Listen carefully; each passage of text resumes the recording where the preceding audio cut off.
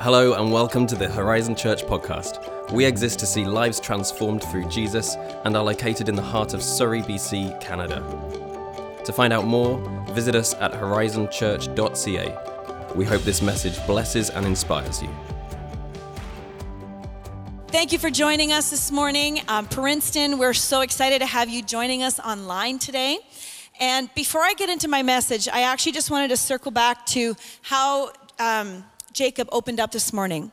Maybe you weren't here when worship started, but I just felt the prompting of the Lord just to share this once again. He opened up talking about this scripture where Jesus and his disciples are in the boat and they're in the middle of a storm.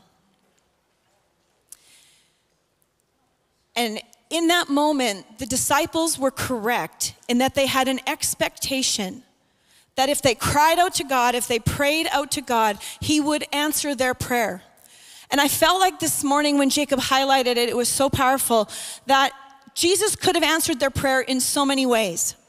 Maybe they were expecting that God could have answered it by taking them out of the storm, that God could have answered it by in some other way. But I felt like the Holy Spirit said this morning that there would be someone here this morning, maybe you're online, you're watching us, or maybe you're in the room.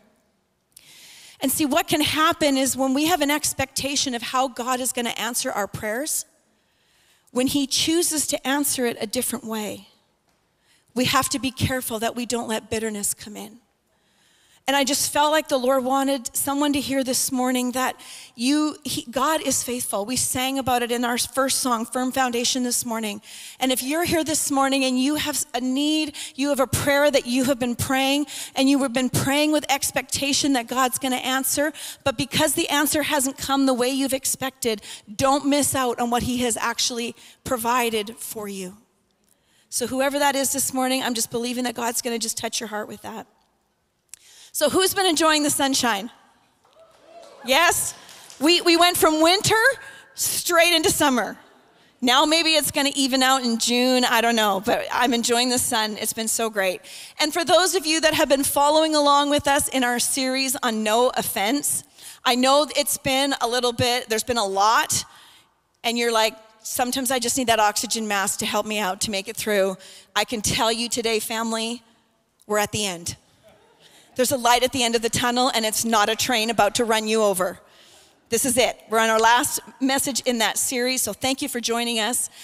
We've had a lot of feedback, actually, so thank you for those of you that have emailed us and have come up to us and just reaffirmed how powerful this series has been. And if you've missed out any, you can go to YouTube and you can check them out, all the previous messages.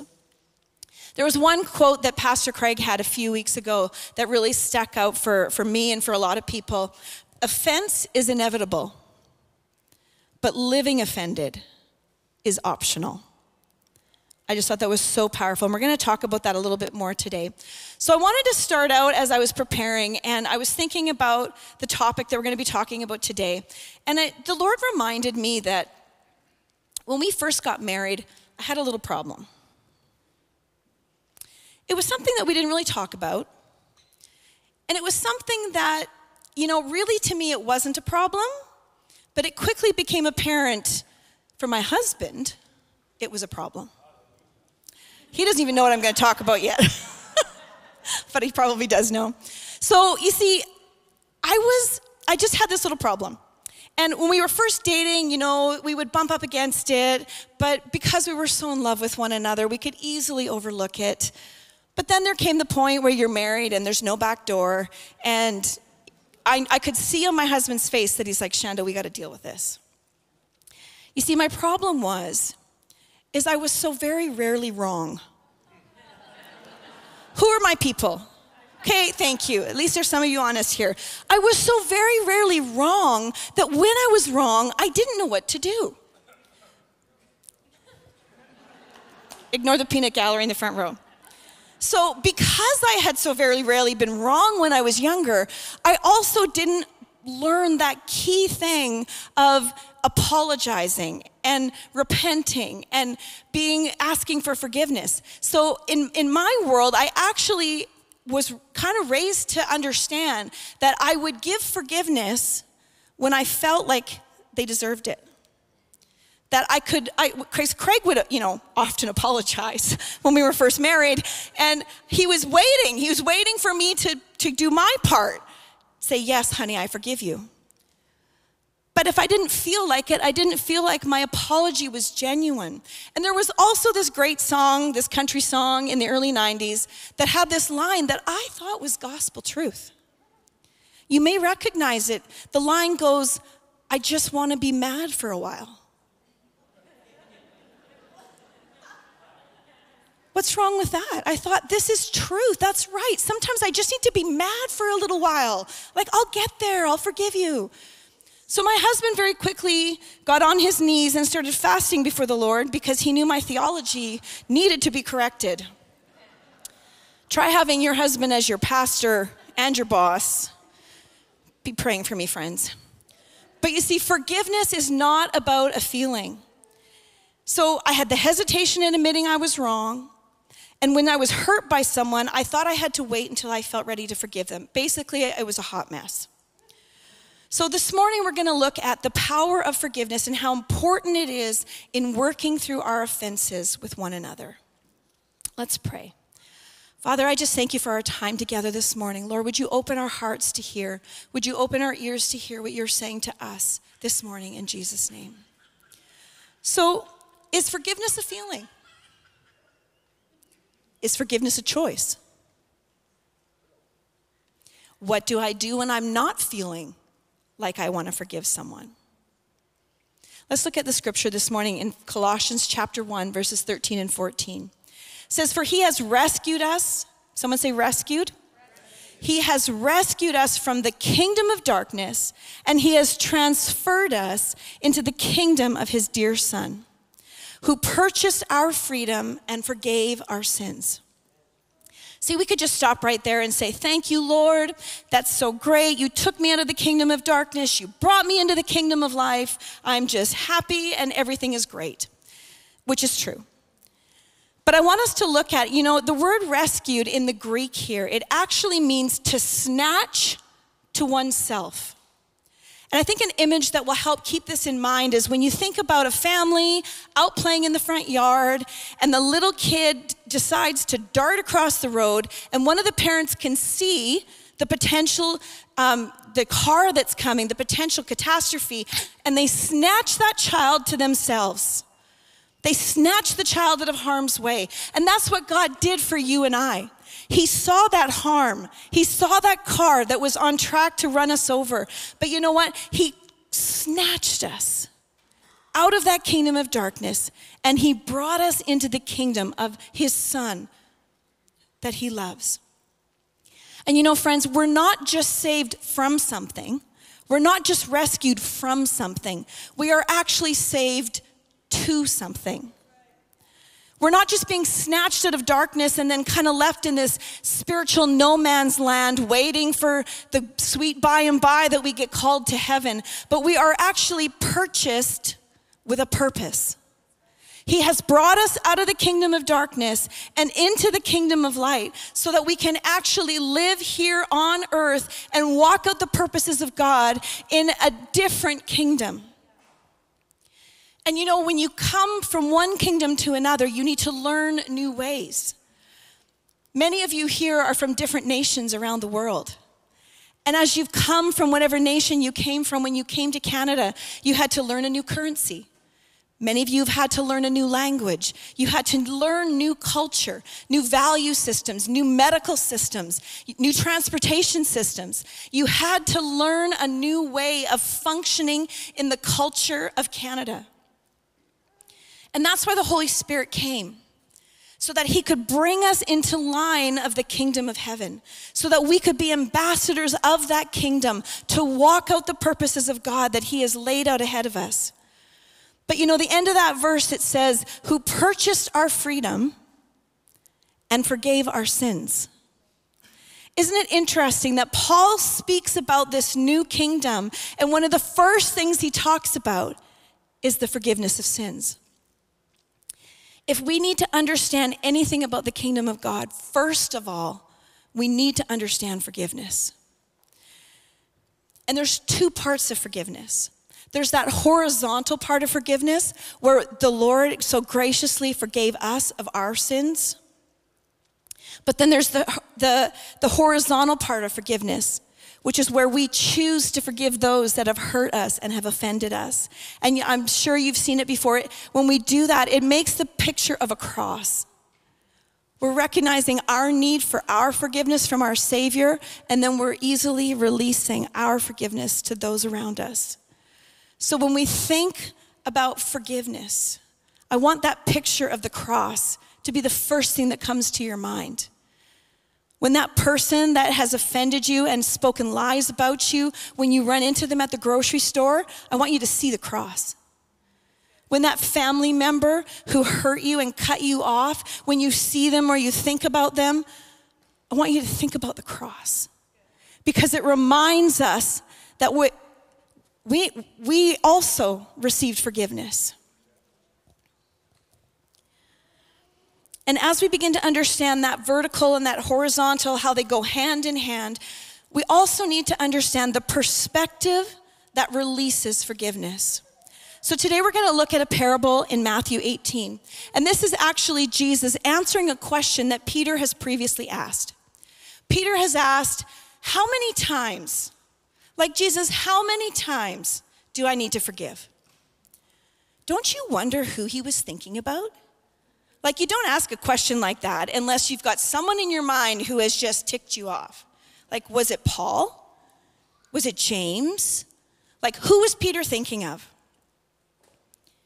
I'm sure each and every one of us have asked that question. Oh, dear Lord Jesus, how many times do I need to forgive them for doing the exact same thing again and again and again? What if I don't feel like forgiving them? Do I still have to forgive them? What if they've really, really, really, really, really hurt me? Do I still have to forgive them?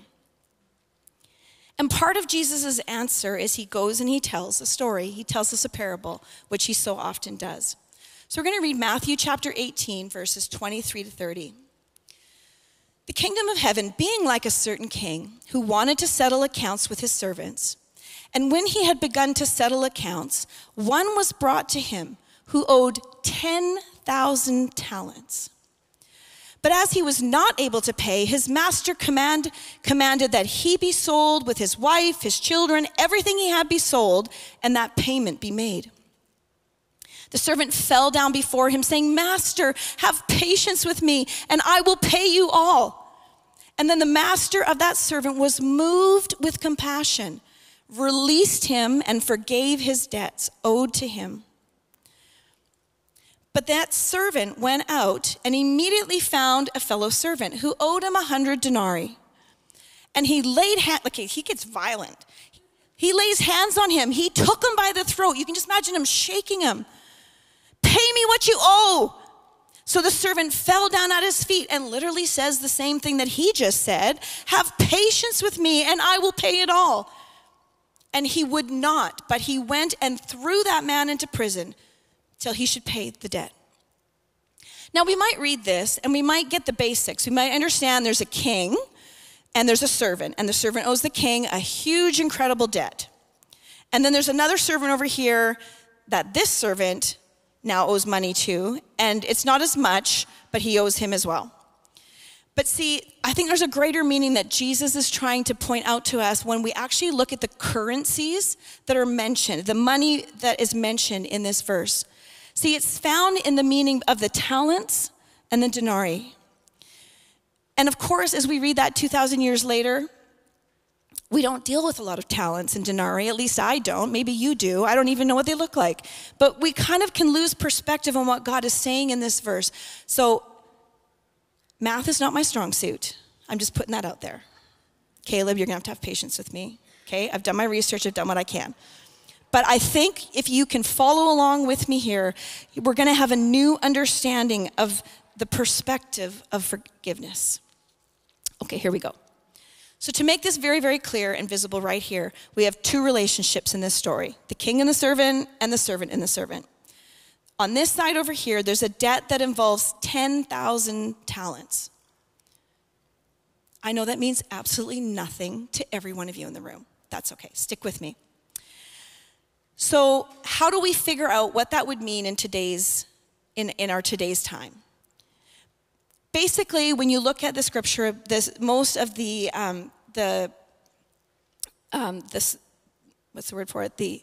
commentators, they will bring it down to figure it out for today to what is a day's wage. Because each and every one of us can understand what a day's wage is, and a day's wage can be translated throughout time and history. Basically, what is it going to cost for you to have lodging, to have food, to have clothes, to live your life? What is going to be required? What is a day's wage? So in Jesus' day, a day's wage would be 1 denarius. So 1 denarius equals 1 day's wage. So 1 day's wage. So in our story, though, we're talking about talents. So 1 talent equaled 6,000 denarii. So that's 6,000 days of work. 1 talent, 1 day's wage. 1 denarius is 1 day's wage. 1 talent is 6,000 days' wages. Stay with me, okay? We're going somewhere. So, in 2021, they did a study in the United States, so it'll be similar to Canada, just minus 30%, basically. 1 day's wage in the US, this is an average, it's not everybody's, it's an average, would have been $154.64. So 1 denarius in our day would be how much? $154.64. That first servant owed the king 10,000 talents. So if you do the math, that servant owed that king $9,278,400,000. American. So basically, we're in the trillions, people. So I want to know, how does a servant get $9 billion in debt to the king? Like, did he have a gambling problem? Was he betting on the camels and losing heavily? Did the inflation on his tent mortgage go up? Like, food prices were like, how in the world did that man get that much money that he owed $9 billion plus to the king? It's a crazy amount of money. But that's the whole point. That's what Jesus is trying to point out. Because he wants his disciples, he wants all of us to know that we had a debt before God. We had a debt before God that was so insurmountable. There's no way we could ever pay it back. The only way we could be released from that debt was for it to be forgiven. No good work, no good deed could ever pay back the debt. And the servant's like, just have patience with me. I just need some time. Like, how much time? 10 lifetimes? Like, it wasn't possible. There was no way he could pay that back. So now let's look at the fellow servant. He owed, $154.64 is 1 day's wage. So when we look at what he owed, and you multiply it, 100 denarii would have been about $15,000. So $15,000 is a significant amount of money. I mean, if somebody owed me $15,000 and then we're like, hey, so sorry, can't afford to pay you back. I don't know about you, but for me, that would be significant. Like, I would really miss that $15,000. It's a lot of money. And that's the point that Jesus is trying to make. That this guy over here, he really owed a lot of money. And maybe that's your situation today. Maybe someone owes you a lot of money. Maybe someone hurt you and offended you deeply. Maybe you got your heart broken. Maybe someone treated you badly. And there's no excuse for that. Maybe it was your parents. Maybe it was that friend or who you thought was a friend. But man, the words that they spoke to you and about you, they were hurtful. Maybe there is a considerable debt between you and someone else. And you know what? As long as you stay focused on that $15,000 debt that's owed to you, it will seem like a huge amount. And you're right. But here's the point. $15,000 is only a lot of money until you compare it to the 9,278,400,000 reasons of debt that you owed, that I owed. And that's the perspective of forgiveness. Jesus is not saying that this amount over here, the 15,000, that was nothing. He's not, it's significant, and it can easily be forgotten. But what he asks us to do is just take a few steps back and compare what is owed to us with what we actually owed. 15,000 versus 9 billion. But you see, if we fix our eyes on that 15,000, which is what we often do, we can say, I have a right to hold on to unforgiveness. I have the right to stay angry for a while. And maybe you do.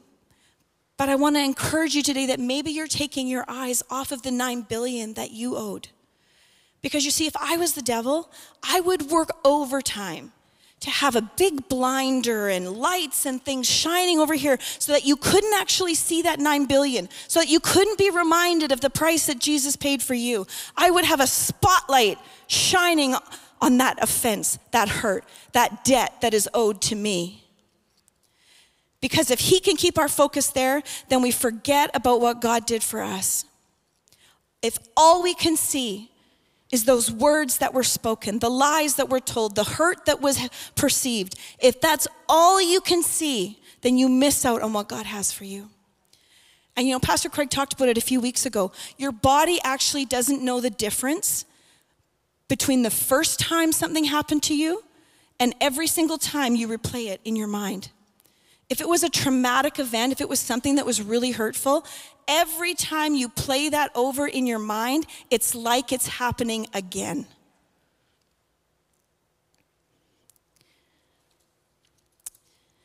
The thing with forgiveness is that pride is involved. Did you know that pride is involved in whether you forgive or you don't forgive? Because you see, pride kills forgiveness.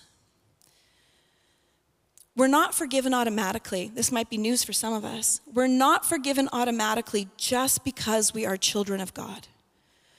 We are forgiven the sins that we confess. 1 John chapter 1 says, if we confess our sins, he is faithful and just to forgive our sins and cleanse us from all unrighteousness.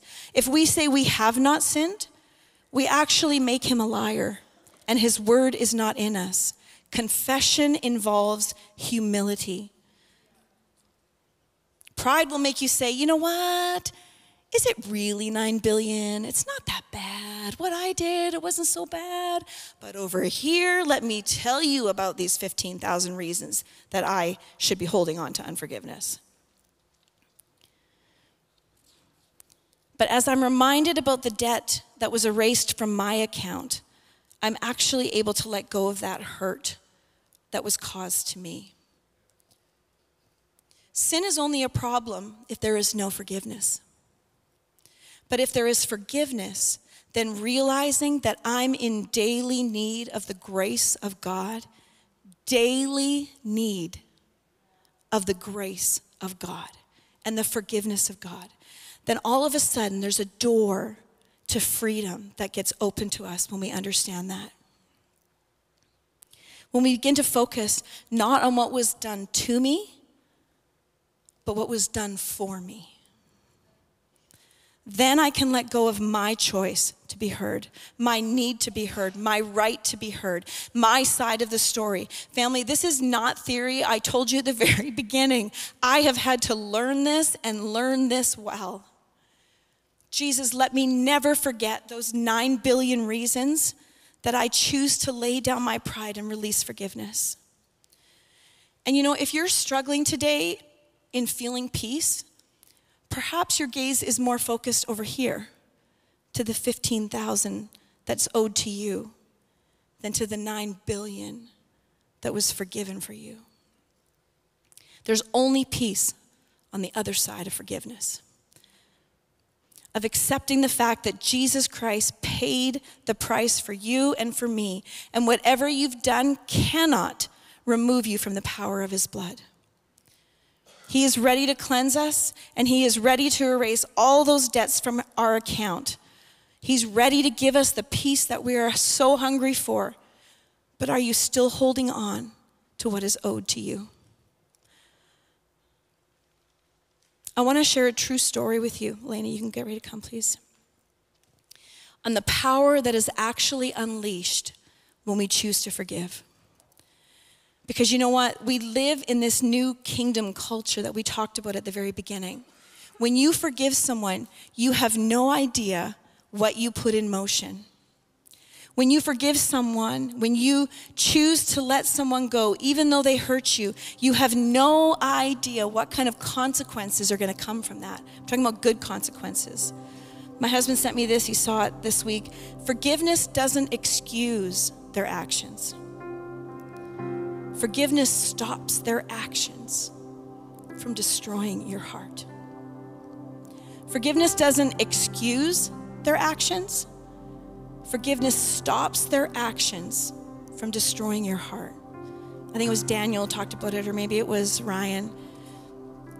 Withholding your forgiveness is like drinking poison and expecting it to hurt the person who hurt you.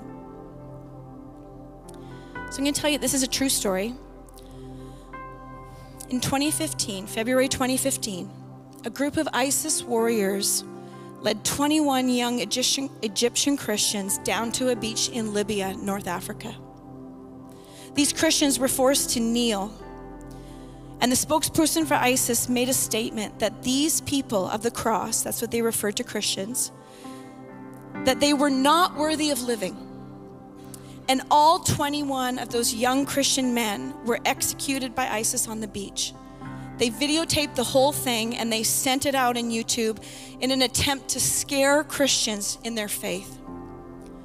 In an attempt to motivate them to leave behind the faith of the cross and to hide under the terror of darkness. To hide away from the impact of the strong and mighty ISIS. They were trying to just make themselves look so strong. However,